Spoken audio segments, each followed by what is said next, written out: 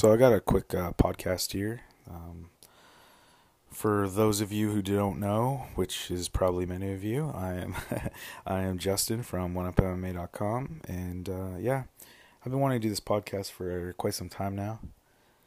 It's for the love of the sport, which it's everybody seems to be doing these podcasts, and why not? Why not, right? They're more fun. It's easier than typing out an article that who knows if people are reading, right? And if they do, if you've read any work of mine, I really appreciate it. Thanks for the support and taking my words and not being too hard on me. Because there's a lot of people out there that don't agree with some of the things I've said in the past, but that's okay. And that's one of the great things about this sport is you're wrong, you're right, it doesn't matter, but everybody has an opinion and it's cool. It's fine. But at the end of the day, it's all about this amazing sport we call mixed martial arts. And yeah, I'm always down to discuss and interact with people. Good, bad, and the ugly, it's all there. But more often than not, you find pretty cool people out there. I've interacted with a bunch of awesome people. We got friends over at No Filter MMA. Austin has been writing for us for some time now. Taylor. Wouldn't have met those guys if it wasn't for this crazy sport. So it's growing. It's pretty cool. It's pretty cool to be a part of it.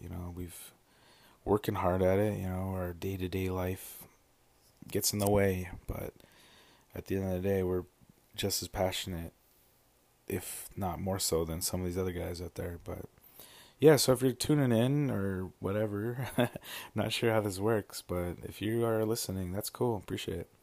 I'm going to be talking about the Francis Ngannou versus Junior Dos Santos fight coming up this Saturday on ESPN.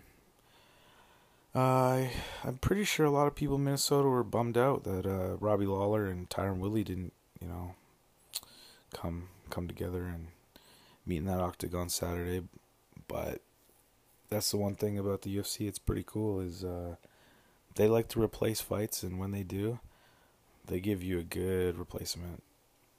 Sometimes it's hard because of the time of whatever. The timing's all off, but hopefully Tyron Woodley gets better. But it's kind of a good thing, Not that he got injured, which you don't want to wish that on anybody. But I mean, we got Ngannou and Dos Santos, which was supposed to be on the 239 card, if I'm not mistaken. And yeah, so they definitely get. I was actually shocked that this fight was in the main event, anyways. Like, to me, that these both guys are contenders in their own right. They should be fighting for the title, no matter who wins. Ngannou KOs Dos Santos, like everybody's thinking. He should get a title shot. Junior Dos Santos, he's been working his way up, since his last loss. He's been definitely putting in the work. Yeah, he definitely is on a tear after his loss to Stipe. So yeah, they both have that in common, him and Ngannou. They both have had a loss to that's where the MMA math and stuff like that gets a little crazy. You got Ngannou, who's on a 2-fight losing streak. He, just didn't show up against Stipe in the main event there. A few, we'll say years back, because it doesn't even seem like Stipe's been fighting since then. But yeah, in, what was it? 2018. It's crazy. Over a year ago. But anyways, yeah, he didn't show up. Ngannou definitely didn't show up that night. And it showed that it affected him a little bit mentally, because his Derek Lewis fight, it wasn't the same. But the beauty about losses in MMA, the one thing that's so cool about, you never wish a loss on anybody or whatever. You want everybody to win, because these guys are putting their money in and stuff like that, sacrificing a lot. But anyways, With Nagano's losses, I honestly, it's like I keep saying, I keep telling everybody, sometimes losses make you better. And definitely, he came back, Francis Nagano came back with a first round knockout of Curtis Blades, 45 seconds. That's pretty impressive because Curtis Blades he's a great fighter. He is gonna be one of those stars. He's a young guy. He's coming up. He's gonna be a contender for sure.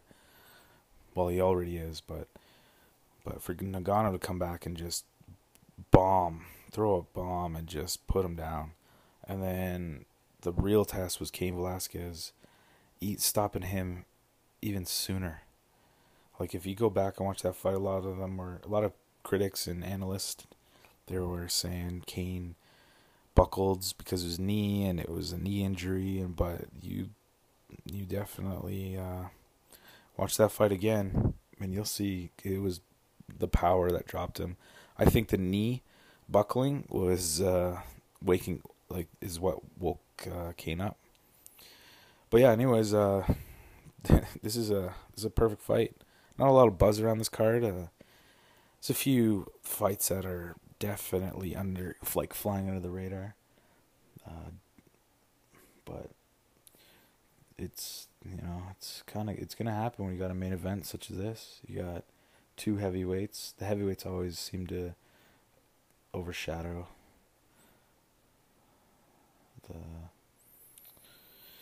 the fight cards like these because they're so big, right? Like they got that crazy knockout power.